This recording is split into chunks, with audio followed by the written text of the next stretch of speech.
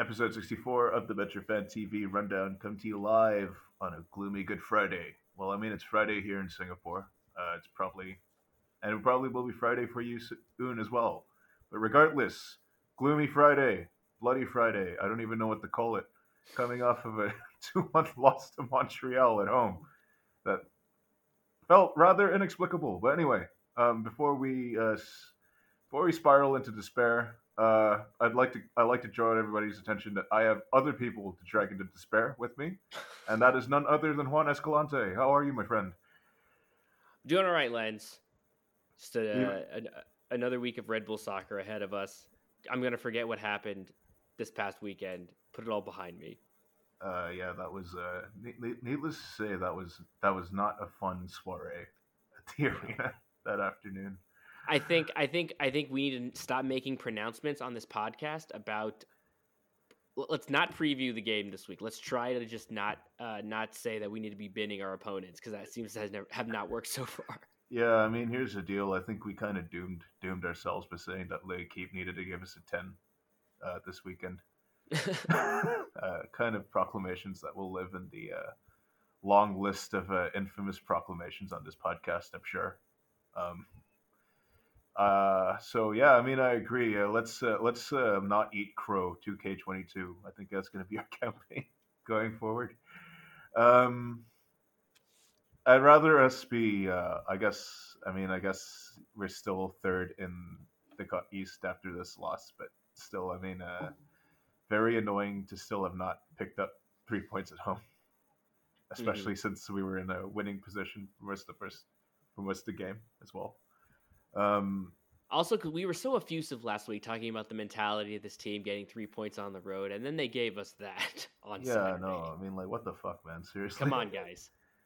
like, like I thought there were gains made right after the the Columbus loss. Oh no, sorry, the Columbus last minute draw, right? That kind of felt like a loss, and then we shit housed away to like the first first win in New England, I think, Yep, in in like like how many 5 years years or so, something like that. since you were there? Yeah, exactly. The last time we won in New England, I was still in America. If that's like a fucking indicator of anything, it's literally been half a decade. Gonzalo Varone was on the team, you guys. That's a name Gonzalo Varone. we haven't mentioned in a really really long time. Um, but yeah, I think that's a benchmark, isn't it? Um, let's.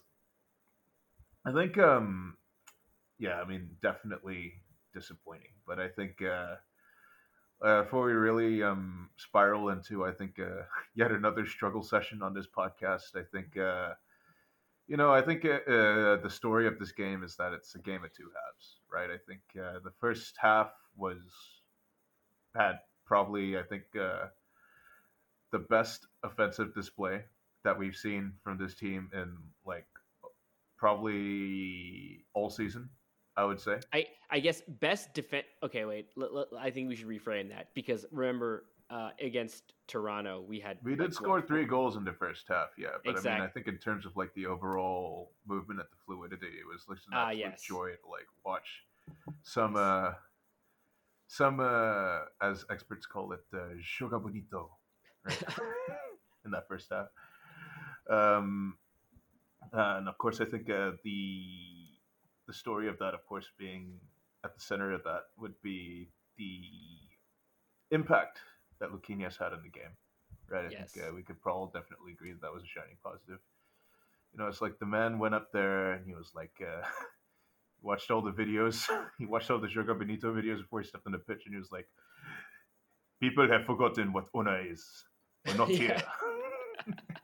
Luquinha's like in his perfect like French accent, being like, "You can sing like the canary, you can be a virtuoso, but believe me, you can make only beautiful music if you know how to play in an orchestra." And then he pulls out his drum, like, "Whoa!" And somebody busts a really awful freestyle over it that everybody's vicariously embarrassed by, Exactly. because this is America. Yeah, no, I think that's definitely the thing that caught people's attention, right? I mean, needless to say, the build up and the run up to our opener was just so fucking good that So like good. it kind of felt like it felt like an arrival moment, right? And then Yeah. the second half happened. Yes. Well, Like let's the build focus. up on the goal was like is like look, if you're under 5'7", just start. You can only play it one touch. Yeah. Well, then the guy was Short King playing one touch excellence. passes, like playing one touch passes with eyes at the back of his head and stuff, like that reverse, that kind of like back heel one, the back Oh heel yeah, touch into like a space for Drew Yearwood. I was like, yo. he's such a fun player.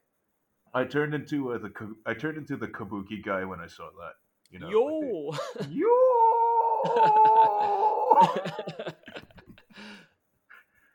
Yeah, that was sick.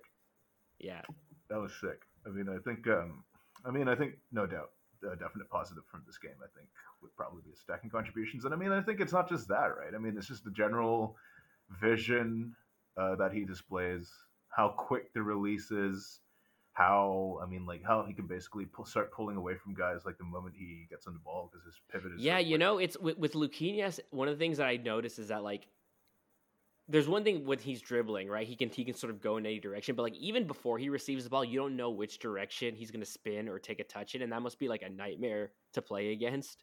Yeah, yeah, exactly. It's one of those like understated things that makes a really good player, right? Is the feint and the ability to Yeah, like not like telegraph where you're going to be taking the ball, like when you receive it. yeah, Like as one of those things that like it's an absolute nightmare. Like for people who have played the game, right? They'll probably all agree that like not being able to read opponents like that, who can then just turn on a dime in any which direction and just leave you in the dirt. I mean that's such a pain in the ass to like play against, quite frankly. yes. Apparently, I went out and got the nicest microscope I can find, and I zoomed in onto a speck of dust, and then next to the speck of dust was Luquinhas' turning radius. I'm like, wow, that's so small. Yeah, and yeah, I mean, I think obviously, I think a big confounding variable would be the fact that we didn't have our quote unquote first choice midfield access right deployed Right. for this game because of Frankie Amaya's suspension. But I can only imagine what that looks like once he's back, and we have that and we have some of that shuttling ability back, right? Because I think Yeah. in these three, right, Amaya, Yearwood, and Lucinias, we have three really good dribblers, right? We have three Mhm. dribbly boys now. It's So do you think kind of so? fun. Had Amaya not be suspended, do you think we would have gone with the 4-2-3-1? Yeah, you see, I think that's a good question for me, right? Because I think 4-2-3-1 is deployed in part because Caceres. I mean, he had a pretty good game, right? I He had a think, pretty good but game up until he got into the final third. I think that's having watched the game again. It was like that's probably what it felt like. yeah, and I think that would definitely be a fair assessment, right? But I think with regards to 4-2-3-1, it's there to like kind of accommodate for the fact that he's not really a shuttler, I would say, Right. Yeah. right? And I think the reason why, as a result of that, if you're playing with someone who's a bit more static, right, you're going to need to have more support in the center of the pitch, right? That's Hmm. why you don't really have this. You don't really have. That's why I think you had Omir there as like sort of like the hook slash like Yeah. uh, enganche. Yeah. I hate using that term, but yeah, That's to use that football manager term, but yeah, acting is like that sort of pivot. I think dropping a bit deeper to help facilitate the transition, right? hmm But even that didn't really happen so much after a while. I feel like I think generally the diagnosis is that our midfield just kind of evaporated completely after the half, well, for whatever reason. And or rather, I think rather it's just like once in transition they were able to move the ball up the field, but then like once we got into the final third, it just like the there chances were no, kind of dried up and weren't that many like plays because I still feel like having watched Omir's game again because I was concerned that like bringing Luquinhas into the team, what would that spell for Omir, right? Specifically. and what Omir's role would be. And we go out with the 4-2-3-1, and obviously Omir's in the center of the park, but he's not exactly like that number 10 spot. He's more, like you've said, like linking those plays. And especially like when we're off the ball, Omir would push up and be like make like a front two pressing with Klimala. So yeah, it's just like really like, again, watching the second half, like we are a few like lucky bounces between like, or like a blocked ball away from like generating really good chances. Just like the final ball was like 2 inches off where it should have been a lot of the time. Yeah. I mean, I think the main diagnosis that I have with that, right, going in, is that, like you said, the transition was really good, but once we get into the area around the attacking third, I mean, like, where was the attacking movement after a while? Right. You know what I mean? Like, I think one thing that we can definitely say is that, like, the secondary runs kind of dried up as the game went on, right? I'm not really sure Yeah. why that is, but I mean, we talk a lot about how last year we struggled a lot, right, to generate anything meaningful because the moment it gets to either Fabio or Klimala in the attacking third, there's like no one around him, right, that they Yeah. can pass to or they can open up outlets to then slot in to then slide into the box, right? And I think and I think this is sort of like the key thing here for me, right? Is that if the secondary runs aren't happening, then your forwards aren't going to be able to get into the box. Quite frankly, they have to lay it off for somebody, or somebody has to be pulling out that space out wide, right? I mean, we talk a lot Yeah. about how the strikers are the space creators a lot of the time, but I mean, what we've always been positioning as like the next step for this team is that like you'll have other people running into space to pull that space out wide for the forwards to then like slip into. Right, you saw it a little bit against Toronto when that was happening with Klimala and Morgan, but you haven't really seen much of that since, right? And I think this is we seem to have reverted a bit back into like that 2021 spell as a result of that, right? Just simply because there haven't been the movement in the attacking third hasn't quite been as dynamic for whatever reason, and basically we are still relying too much on certain individuals to be opening up space for everybody else. Yeah. We kind of need a bunch of different looks to that. Like I think ideally we're supposed to be bringing in players who are comfortable in like wide and central positions, because exactly that, right? People will flush out, pinch out wide. It opens up space in the middle for the forwards to move into, or like an attacking midfielder to move into the center. We haven't really been seeing so much of that recently.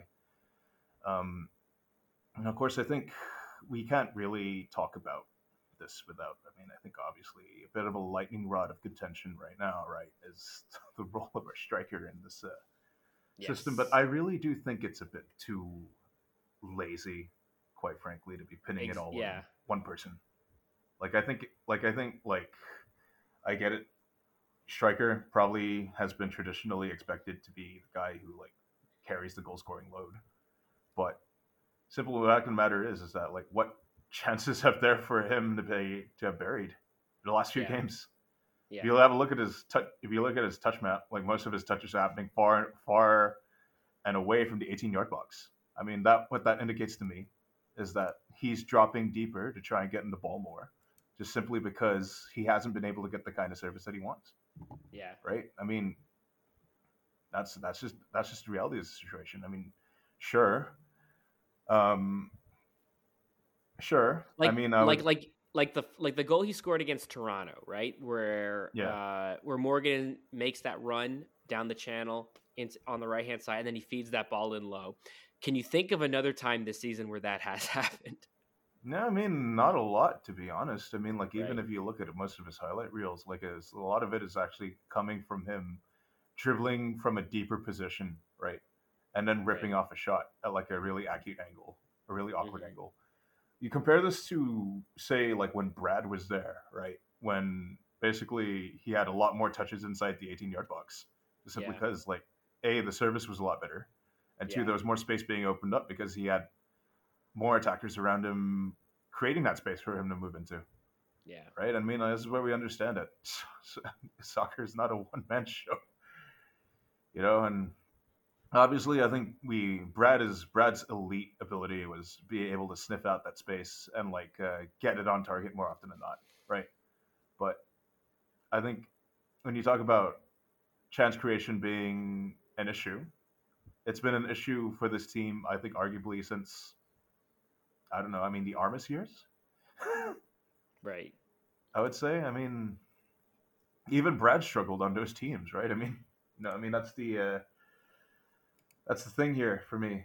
You know, it's not as easy as saying we didn't find enough.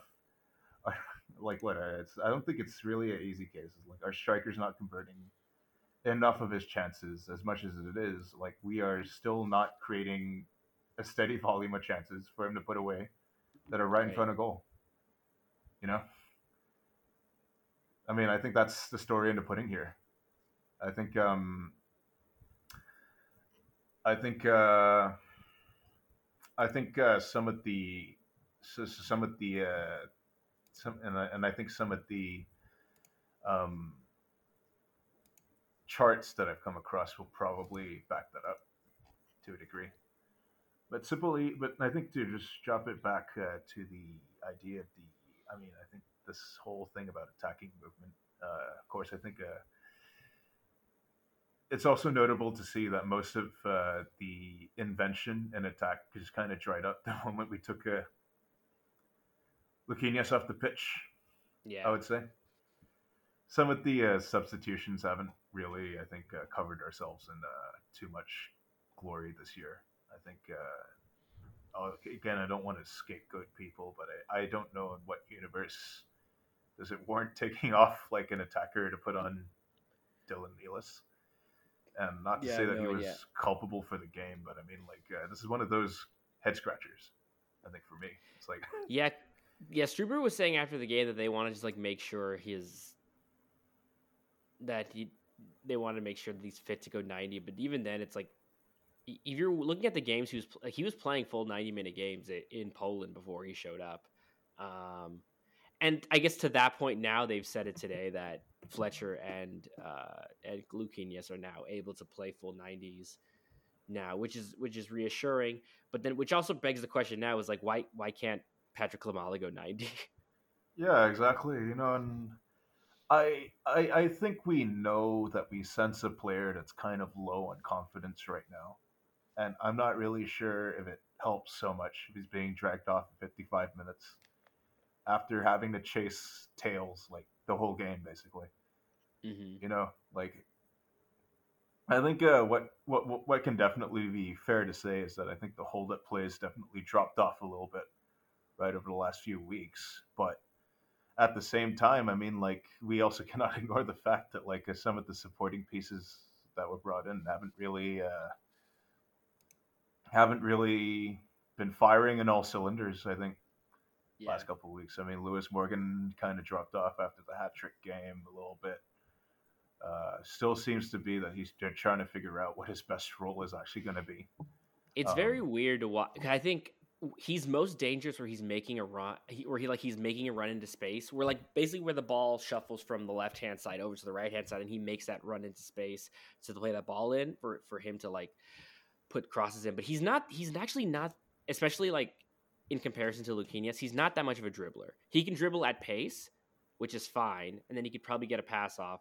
But when things slow down, he can't really do much, which I realized a few times in this game. yeah, Granted, kind of. he did not have a good game in particular. He had a lot of misplaced touches. Some of the passes were wayward, just like generally not that great. But I think looking at his overall game now, trying to see maybe he actually needs more runway to run into. I don't know if he needs to be because it's not once at any point this season does Struber want him to play on the left hand side, even though the left seems to be his preferred foot at the very least when like taking set pieces. So it's like they still want him on the right hand side, you know, going up and down. But in what way is the is the question now?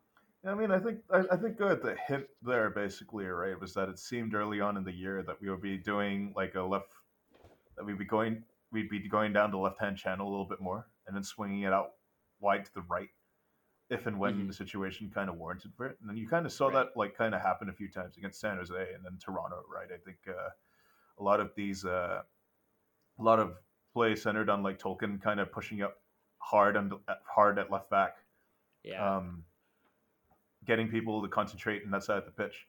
And then like there would be a secondary run that comes in into like space that opens up at the far post for like Lewis Morgan to like try and get on the end of some of that, right? But yeah, again, like we haven't really been seeing much of those early season offensive sets, right? I think Hmm. in the last few weeks for whatever reason. Yeah. Maybe personnel and formation changes have a flux in that, but I'm not going to sit here and pretend that like we've had a we've I'm not going to sit here and pretend that tinkering hasn't been a problem. I think Struber loves to tinker, man. over the last year or so, yeah. I mean, exactly. More, I mean, it works sometimes. I mean, I not that we're Like, not averse to like to coaches doing galaxy brain, but it does feel like he does like to do that a bit. yeah, yeah. I mean, I think so this is sort of like we touched upon this a bit last year. I think when we were down in the doldrums of 2021. But I mean, I think sometimes it kind of feels like we are moving from one cohesive idea too quickly to another, right? And we, I would probably wish that we kind of settled on something sooner rather than later, because I kind of imagine it's the good to build up some kind of cohesion, some kind of rhythm, right? If the roles and the tactics are going to be changing like weekly, and players are going to be thrust into situations that into into a whole variety of situations faster than they can kind of grasp what they're supposed to be doing, if you know what I mean, right? Right. Like I think some of these game state changes don't really help either. That's why I think like I don't know. I mean, I would generally prefer if we stop doing things like this, to say the least. um, but yeah, I mean, I think to go back to this idea about Lewis Morgan, I think I do agree, right? I mean, I think generally the buzz around it seems to be that he does need more of a full head of steam to bring out his best. Um, how we bring that out is sort of $1 million question for me, but I still do think it's notable that the most we've seen out of him is when we played with two strikers up top, Yeah. right? And I also think that it would be key to see what it looks like with Ashley Fletcher now available for 90, because I think I still think our best looks this season happened in that 4-2-2 that we saw. I'm not gonna. I think we've talked about this at length, but again, I think there's just something about the way that we've operated with a two striker formation, right? That just suddenly gives opposition defenses a lot more to think about. The way that I think the strikers can kind of dovetail a little bit more, right? Yeah. And it adds a bit more symmetry to the attack because you'll always have a natural presence in the box as a result of that. That Yeah. opens up space for like people to attack with secondary runs, right? It's sort of like the sort of like what would you think about it? I mean, for a while there, I thought it would kind of be like the way that Chelsea used to attack, right? With Frank Lampard making these really late darting runs into the box, but that was done with like a lone striker in Didier Drogba, so it's not quite analogous. Right. That was like a more of a 4-3-3, right? Yeah, but I think the general sense is there, right? I mean, like the idea is to provide like two things, is to provide opposition defenses enough to think about that the presence of people inside the box is what then opens Hmm. up space for more attackers to like make late darting runs into the box to attack, right? Yeah. Especially from balls being crossed in the box from out wide. You know, I think we've lost a bit of that, like we said, and hopefully now that we have all of our attacking options available, ideally, that starts to change a little bit. I mean, I can forgive tinkering early in the early part of the season, but after a while, I mean, especially now that we seem to be approaching full strength as a team, right? Right. I would like to see us settle on something that works sooner rather than later. I mean, I cannot make excuses for a manager who doesn't seem to know what they want, having brought in all these players, right? Having had a say in bringing in all these players. You know, After a while, you're supposed to be year two into a project, Right. and we still can't figure out what our best formation is necessarily, right? I think this is where I start to question things. Yeah. You know, It did feel like, now that I'm thinking about, like, compared to last year, it does feel like a better version, or like what we ran out with this time is like a better version of those games where we played Fabio in the spot where we had O'Meara playing this time. yeah, yeah. Exactly. When we had the second striker tucking in as like that linking guy right behind a lone striker Right. and Patrick Kamala, which I kind of always thought wasn't a great use of Fabio's talents either. But Right. I mean, I don't want to. I mean, again, I mean, like I think I could have probably framed a lot of what I just said a lot better, because I think the fact is that we are still generating chances at a higher volume than where we were at some points last year, Yeah. right? But the thing is that I think when it comes, I think it's more about sustaining that level of production now, Right. rather than like getting up to that level. I mean, we have shown that we are capable of blowing the doors off the teams in terms of constant chance creation, right? I think we still are one of the league leaders in expected goals, which I think should be something that we shouldn't put down, right, Mm-hmm. at all. Um, and I'm gonna say that, like, off the basis of this one game, yeah, that I'm questioning the manager. It's just I think based off of what I've seen in the past, and how this game ended up being managed down the road, that it's sort of something to look at. I think as the season goes ahead, rather than like a dramatic proclamation as of now that Schubers clueless. Like, if the interpretation of what I just said is that Struber is clueless, that couldn't be further from the case, right? I think it's just something to look forward at now that we have, now that we apparently have all the pieces that we want available to build a team around, right? This is the moment for me where we cannot give any more leeway, right? If we have all the toys available and we still can't figure something out, this is sort of like where I'm going to start, where the scrutiny starts to ramp up a little bit for me. Is all I'm really trying to say here.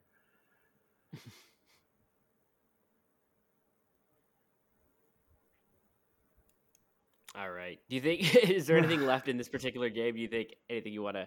I'm looking at the FB Ref stat sheet, and the one thing that stands out to me the most is that Zach Ryan is on this sheet, despite having, because he got a yellow card in the game. But it's funny to see yellow card one, but literally everything else is blank.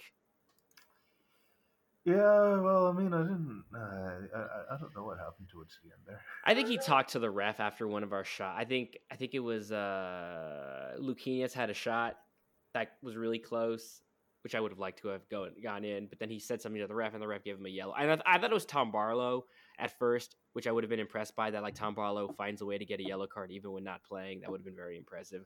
But uh, congrats to Zach Ryan, I guess.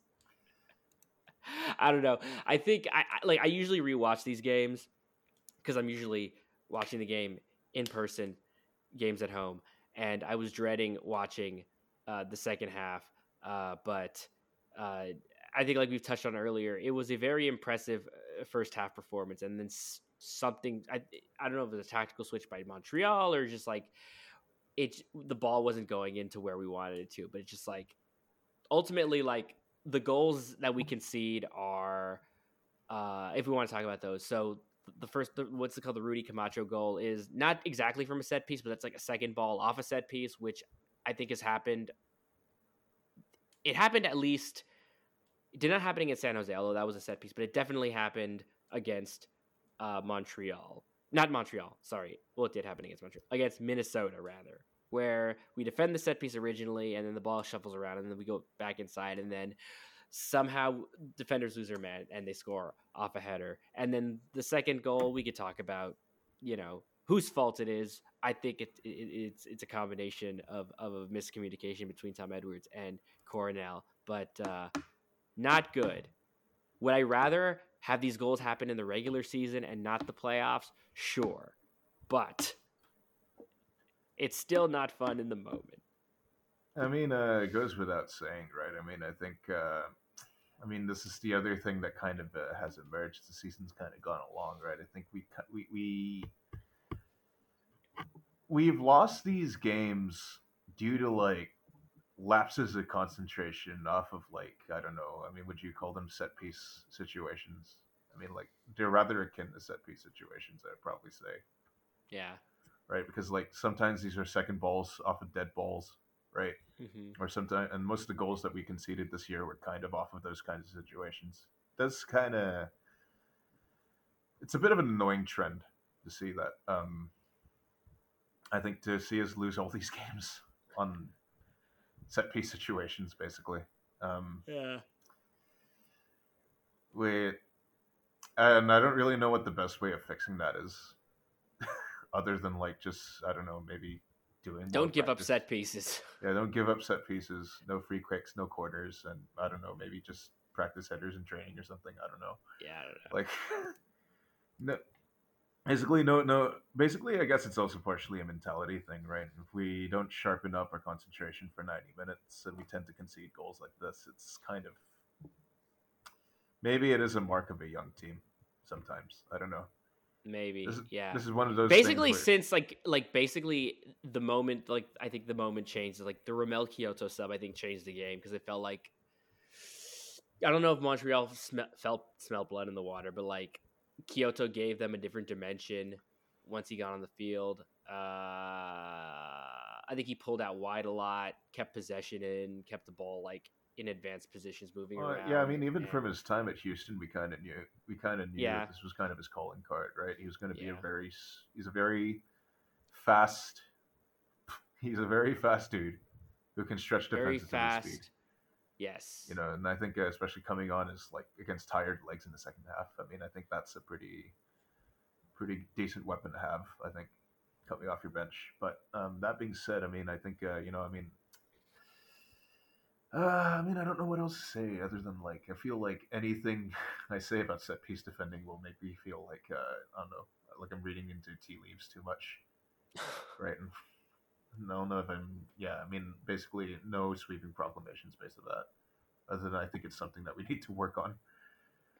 Montreal definitely did up the tempo, I think, as the game went on, and I think even as the first half went on, right, and they kind of grew into the game, I had a sense that like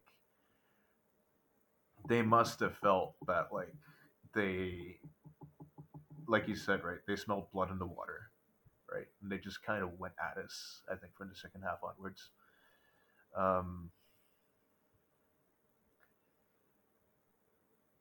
Would you say that I don't know if it's a case where like we got outmanaged per se, but down the closing stretch, like we definitely got outplayed. I think that's not fun to say at home. I think No, it's not. yeah, and I think that's, I don't know. I mean, I think it seems like a pretty logical place to kind of wrap this up because I still feel like Montreal was also very much surprised that they won that game too. So it's not as I don't even want to say like we were out coached. I think these were self-inflicted wounds. I wouldn't even say that we were outplayed by Montreal in this case. They definitely made their counters work, though. I think I'll definitely give them credit for Yes, that. Like, yes. they, I they, think I they, think we got more desperate up until there was like a desperation to get that second goal, and the more it didn't happen, I think the team was sending numbers forward, and it didn't help us once Montreal they got the ball adapted to back it, out and of it. they put on like a really good counter punching style. And in the end, I think that's kind of what sealed the deal for them. Really, Yeah, maybe. they absorbed their pressure pretty well, and then you know, sometimes in football, when you take your chances, when they appear to you, things like that happen. I It mean, we happens saw like this that. last week on the road in New England, right? Like, Exactly. so, You so I guess know, the hot take is that if you score more goals than your opponent, it's harder for the opponent to win. So a nuclear take, I know, but something to consider. after the game, I did a séance, and I got to talk to the ghost of what's his name?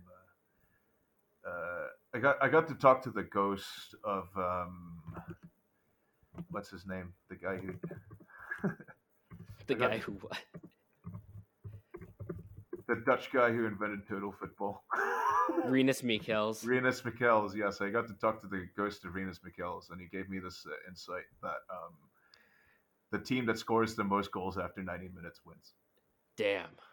I think I don't expect anything else from a legendary coach whose name I can't remember. Like that Dutch manager. Like, oh, which one? Steve McLaren? What? Obviously, when we think of Dutch managers, yes, We have a bad track record of naming Dutch managers. Usually, when we name a Dutch manager, it's usually not for good reasons on this too many podcast. Vans, dude. I mean, like there Too are more many Vans in the Vans. Netherlands than Caesar Sayak. Oops. Hoi, hoi, hoi, hoi. Oh, oh boy. Oh Damn, boy. we went there. um, that was pretty fucked up, wasn't it?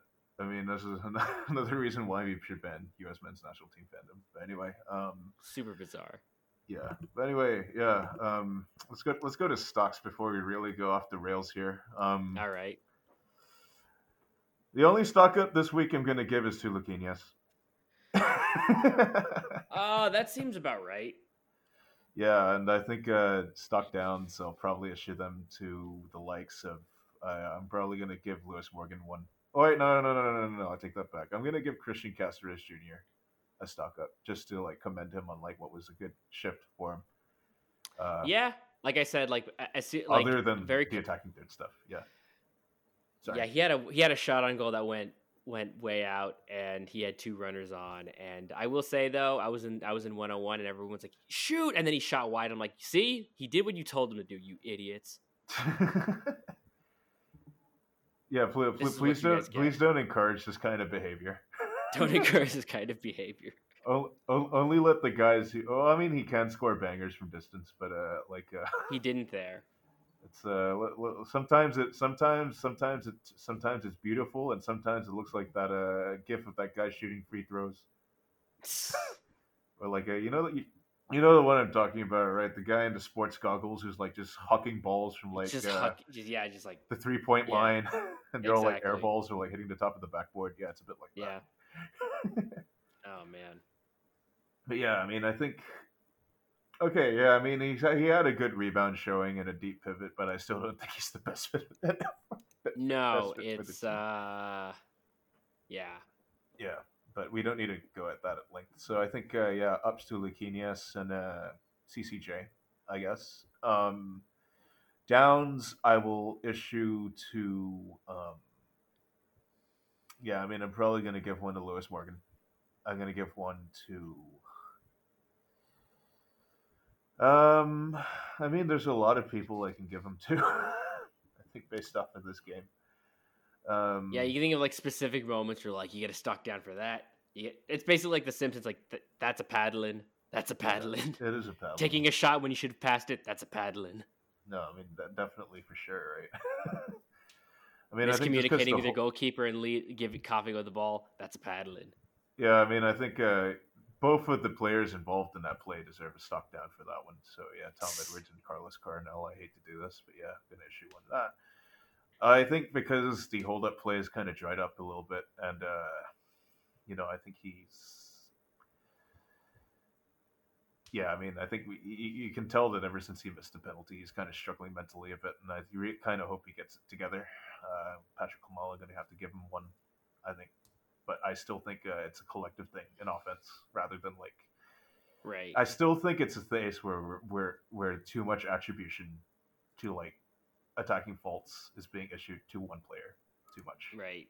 I think you cannot see that without seeing that there's also a general lack of inventiveness in attack right now. Mm-hmm. I mean, based off this last game, because we were fine before going into international break, but coming out of it, we've been a bit slow, I would probably say. So yeah, but only because the hold-up play is like has dropped off. I mean, none of this histrionic stuff about how like what he isn't burying his chances or whatever. Because what chances has he had to bury? It's kind of where I'm at. But yeah, I mean that's enough for that. I think that's my stocks. I'll hand it over to you. Oh, I don't know if I have stocks this week. I've been lacking in the stocks department, but I feel like that's okay. I felt like Drew Yearwood had another good game. I think we wasted another fine CCJ performance in midfield. Yeah. Omer, I thought, did well. Like I said previously, I was concerned that he would be the odd man out, but he felt very, very competent linking up play. Towards the end of the game, some decisions were probably lacking, but you can say that about most people on the team. You could say that about most people at this point. It's like I'm happy that at the very least it's like this is a whole team thing, and it's just like one guy bringing us all down. Yeah. Do we give a stock down to Struber this week? I think so. I think the subs didn't work particularly well this week. Yeah, I think just for the subs. mostly the Luquinha sub in the second half in the 73rd minute. Like I don't know why you take him off. Yeah, that was very strange to me. I'm not. Yes. For Dylan Nealis too, I don't. This was actually you want to know something? I think this was the Luquinha sub was after Montreal scored the first goal, so I don't even know what Struber was thinking in this particular case. Yeah, I mean, like, and it was also Barlow for Klimala, but I sort of get that. But like, you bring in Fletcher was brought in the 84th minute too, which was strange. Yeah, I mean, considering like we said, right? I mean, he wasn't playing much at Watford, I don't think. But I mean, like, he was not. But still somebody who is like, I don't know. I feel like he played longer at the New England game. I'm pretty sure. I have those notes here too, but I feel like he came on earlier. Yeah, I think it was. Yeah, he came on a few minutes, like a few minutes earlier. Yeah, it was like a 15 to 20 minute cameo, if I'm not mistaken. But I could be wrong about that. He was brought in the 78th minute against New England. He was brought in the 84th minute this time around. Yeah, so yeah, like about a 12-minute cameo. Yeah. Might as well be 15 by the time stoppage time ended. So yeah, exactly. 15-minute cameo. But yeah, no, I mean, like I said, right? I mean, now that we have a full strength squad, the players that were identified to bring in to fit a system, I mean, like, can't really have the same excuses about personnel and fitness going forward. I mean, it feels like sometimes we've been hearing the same shit for the last 2 years, which is sort of like a kind of inkling of an annoyance for me. But, I mean, if Struber can figure it out, then it's a non-issue. If we still can't figure it out, it's a very big issue. That's kind of where I'm at. But I would probably say that the sub's kind of warranted. Maybe not as much of a stock down as some of the other ones, but definitely, I think, fair question, right? Yeah. All right. Sorry. Anyway. I think that covers this game, yeah. Let's put this in the rearview mirror. I think we'd be very glad to say that. I mean, let's lighten the mood a little bit, right? Because I think we all love a short king on this podcast, and this particular game was exemplary of short king excellence. Really, that first half, the interplay between Omer Fernandez, CCJ, Luquinhas, and Drew Yearwood. Yeah, a real sight to behold. Not a single player above 5'8", We really do love to see it. Yeah, I mean, I think it's a good palate cleanser, right? Because let's think about this, right? Like, who is the most impressive short king that you can think of in the Oh history of yeah. world football? Like, you don't get points for saying Maradona because everybody knows that. Same with Messi because this is the only time I'm ever going to mention that name on this podcast. Okay, because um, I don't know. I mean, we all love to see short king excellence, right? I mean, I think even in the history of this team, we have had plenty of very good short kings between Anthony Diavola, Dax Ah McCarty. yes, Dax McCarty. Um, I'm sure there's a few more that I'm missing, but point of the matter is that I mean, we like to see short dudes who can dribble and pass the ball a lot. Yes. Let's see. I don't know who. Technical short guys. Yeah, I don't know. Let's think of what other impressive short guys that you can think of. I mean, I think my all-time favorite would probably be. I would probably say that I think my favorite short player ever would probably be the likes of what's his fucking name? Oh yeah, I would probably throw Michael Owen in there when he was young. Ooh, that's a good one. Okay, so are there different categories of short? Because I feel like he's very much like a fast short guy gets on the end of runs, and then there's like short as in like little short technical guys. Yeah, no, that's the thing is like it depends on the flavor that you like, right? I mean, I think Exactly, like Michael Owen, Shane Long, like those kind of guys, short strikers. Jermaine Defoe, another one. yeah, Jermaine Defoe is pretty fucking rad. I mean, like just I mean, I miss that. I miss that sort of era, right? We had like that big target man type and like the small fast dude like just running off of him. Exactly. Well, that was cool as shit. I mean, like even I could admit that what is it? Seeing Emil Heskey, Emil Heskey and Michael Owen up top was kind of cool. And I will go on record saying that Emil Heskey doesn't deserve like any like probably about 70% of the stick that comes his way. But It's just little FIFA perverts thinking he sucks. yeah, despite the, despite the fact that like I mean in terms of hold up play, I mean like that's probably the guy that like Literally everyone who thinks Emil Heskey sucks or like is a meme is either well no, hold on.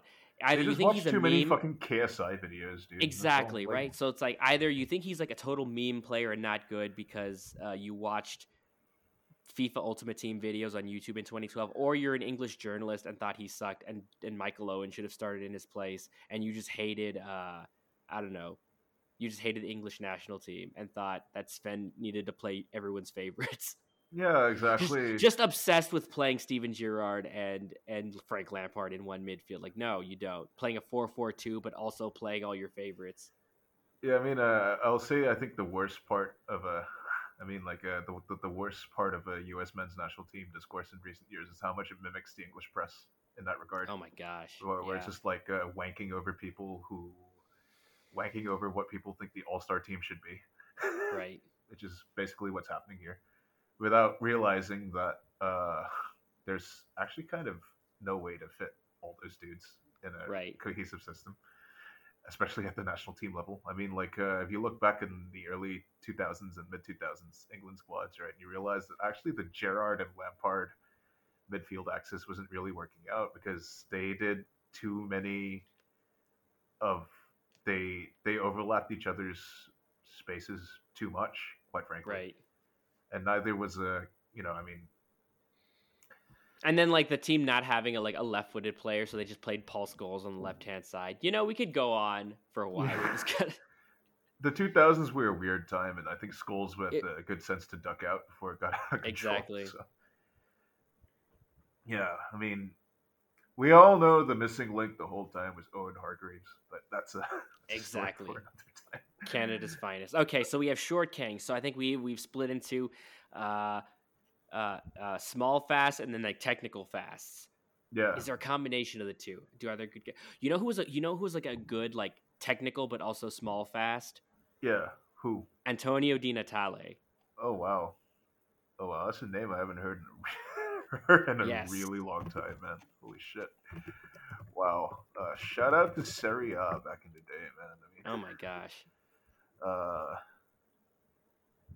I think he was on the Udinese teams that Alexis Sanchez was on as well, right? Because He was, yes. he was at Udinese for a really long time, Super long time. and I More would say like that 12 years.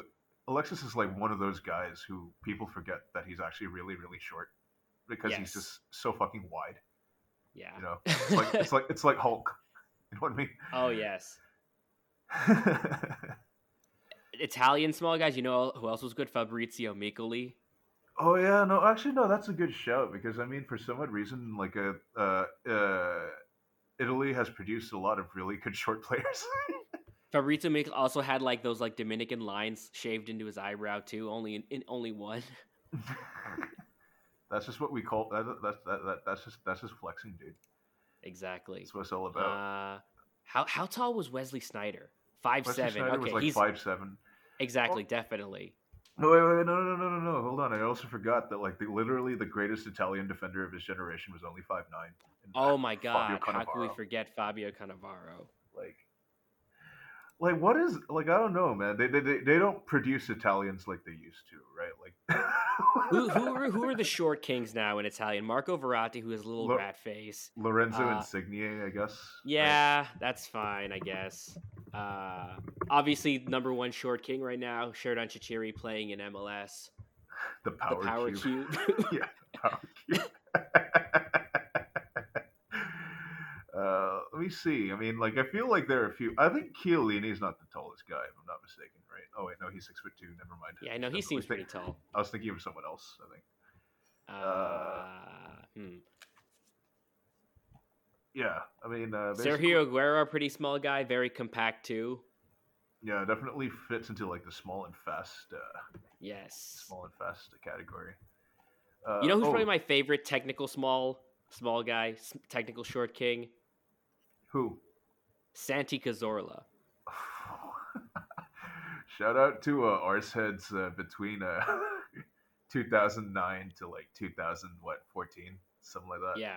What a player he was. I mean, he stuck around for a bit too, but yeah, just a uh great player to watch. The wildest thing about him is that he almost lost his left foot, right? Because of that one Yeah, that's when he wild, man. And then he fucked up played his thing. for a few years after that via Real. What a Yeah, guy. I mean the comeback was pretty insane. I'm not gonna lie Yeah. because I mean like he was out for like what a solid 1 or 2 years just because of like that Yeah, foot injury that got gangrenous or exactly. something. Yeah. Pretty wild story, but yeah, no, I mean definitely the only good Spaniard that's ever played in the Premier League. I think I think so, yeah. would be fair to That, say. that's that's fair to say. Yeah, and I think. Oh, I mean, like I don't know how you could have a discussion about really cool short players without like mentioning like the times where you could like literally trot out a dude who was 5'5" in goal and have him like practically act as like a sixth center back in Oh my Jorge gosh. Campos, Yes. sweeper keeper legend. He's designed all his kits himself. It was great. I mean, What a legend. you don't make players like that anymore. I Nope. tell you what, Steve. Like, Everyone needs to be a physical specimen now. No, I yeah. say you don't. Look, I mean, I think nowadays goalkeepers aren't weird enough for me, right? I mean, I think you know, I think there used to be a charm where goalkeepers generally used to be genuinely seem to be a bit more insane, right? Oh Where yeah. you know, I mean, it wasn't just I mean, not where it wasn't just like Oliver Kahn barking at people. I mean, like Barthez would Barthez doing Barthez things, dribbling off his line and shit like that. Right. Uh, One of He those has the things where personality. yeah, I mean, like, I think it's probably one of those things about the game being really, really optimized nowadays. Where, like, you know, I think now there's a more defined way to try and play in goal, and you know what? That's fine. That's fine. I mean, the game evolves in that way. But I just want to shout out an appreciation to the days where, like, you literally have images of the likes of the mad goalkeeper, like a Rene Higuita hitting the scorpion kick off his line. Stuff like Yes. that. It just seemed a bit more fun back then. Oh, You know which goalkeeper I heard a fun story about the other day? You Who? know, Tim Flowers, Yeah, the English guy. the English goalkeeper, right? Yeah. So this is a story from the mouth of Ian Wright. He says he always got along with Tim Flowers when they were playing on English national teams together. But one day, I think they were at a camp and they all had their own rooms. He went by Tim Flowers' room, and Tim Flowers apparently has the sickest reggae collection. You know, like on the one hand, it wouldn't really surprise me considering like how big like dub, dance hall, and like Jamaican music generally is in like British music, right? Yeah, Because but because like, would you have pinned that on Tim Flowers? Would you think but Tim Flowers would be like a a deep reggae head? yeah, no, Tim Flowers is a surprising one, but I mean, I kind of do admire the man's dedication to the best Jamaica can offer.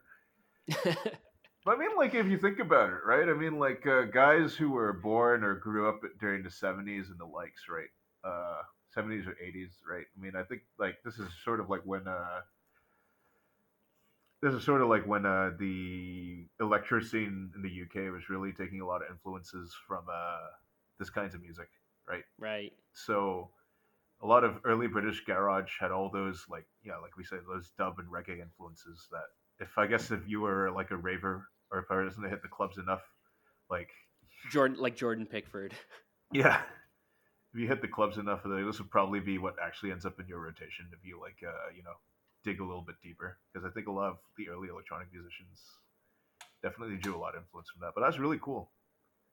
Well, very, very, very roundabout way of me saying that that's really fucking cool. Would have Shout out to never. Tim Flowers. Shout out to Shout Tim out to all the Flowers, yeah, to all the Southampton short legend. kings and all the goalkeepers with personality. We've really gone off on a tangent here. And I think that's to avoid doing a preview of the next game because I feel like we don't want to jinx the team again.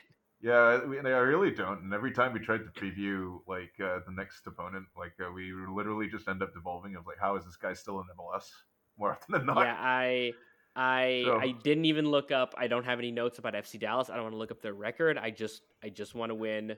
I don't want to look at their strengths and their weaknesses. I don't want I'm just gonna push positive vibes onto the New York Red Bulls. yeah, I mean, I guess maybe we could focus on like team news, I guess, to round out the episode. Because I think obviously the news being that like what Ashley Fletcher and what is it, Luquinhas are available Luquinhas for can go 90. 90 now. Yes. We got an update on Andres Reyes as well. I think right. Yes. So on track for a July return. So that's good to hear. Uh, Hopefully, yeah. I was seeing like videos of him on the exercise bike. I'm not an expert on this particular injury, but like the fact that he can put a little bit of weight on his foot, despite as serious as his injury would take, those are encouraging. We will have Frankie Amaya back next week or this next coming game, which is good. yeah, and actually, I think that's one of there was that really good piece in Once a Metro. I think that came out right. That basically says that I think that should probably add a little bit of bite back to the midfield, right? Because I think his ability to like kind of shuttle the ball forward in transition draws a lot Yeah. of defenders to him, right? And correspondingly creates a lot of space for his teammates to move into. So hopefully we get our first look with Luquinhas and Frankie Amaya this week. And I think it comes at the right time. That's all I'm trying. Yes. That's all I'm going to say. I'm not going to make any sweeping proclamations No after sweeping last week's proclamations. debacle. No haughty statements. Yeah, absolutely no way am I going to say that L'Equipe should give us a 10. Exactly. Again. We're just trying to avoid next week being like, I can't believe I Um, said that thing on the podcast. Yeah, that was my bad. You guys. I should have known that we were playing the Francophonie team. So it's kind of my fault there. Uh, I I think that just about does it really. Since we don't really want to go into we don't really want to preview things too much. Uh, Other than like, I hope we fucking Right. win the game. That's all I'm really gonna say about it. So I think without further ado, I'm Do you probably want to call it a night? gonna call the episode here because we've gone on for about an hour, and I think we don't have any questions left in the mailbox. So I would probably say that this is where we say goodbye, my friends. Farewell. Have a good night.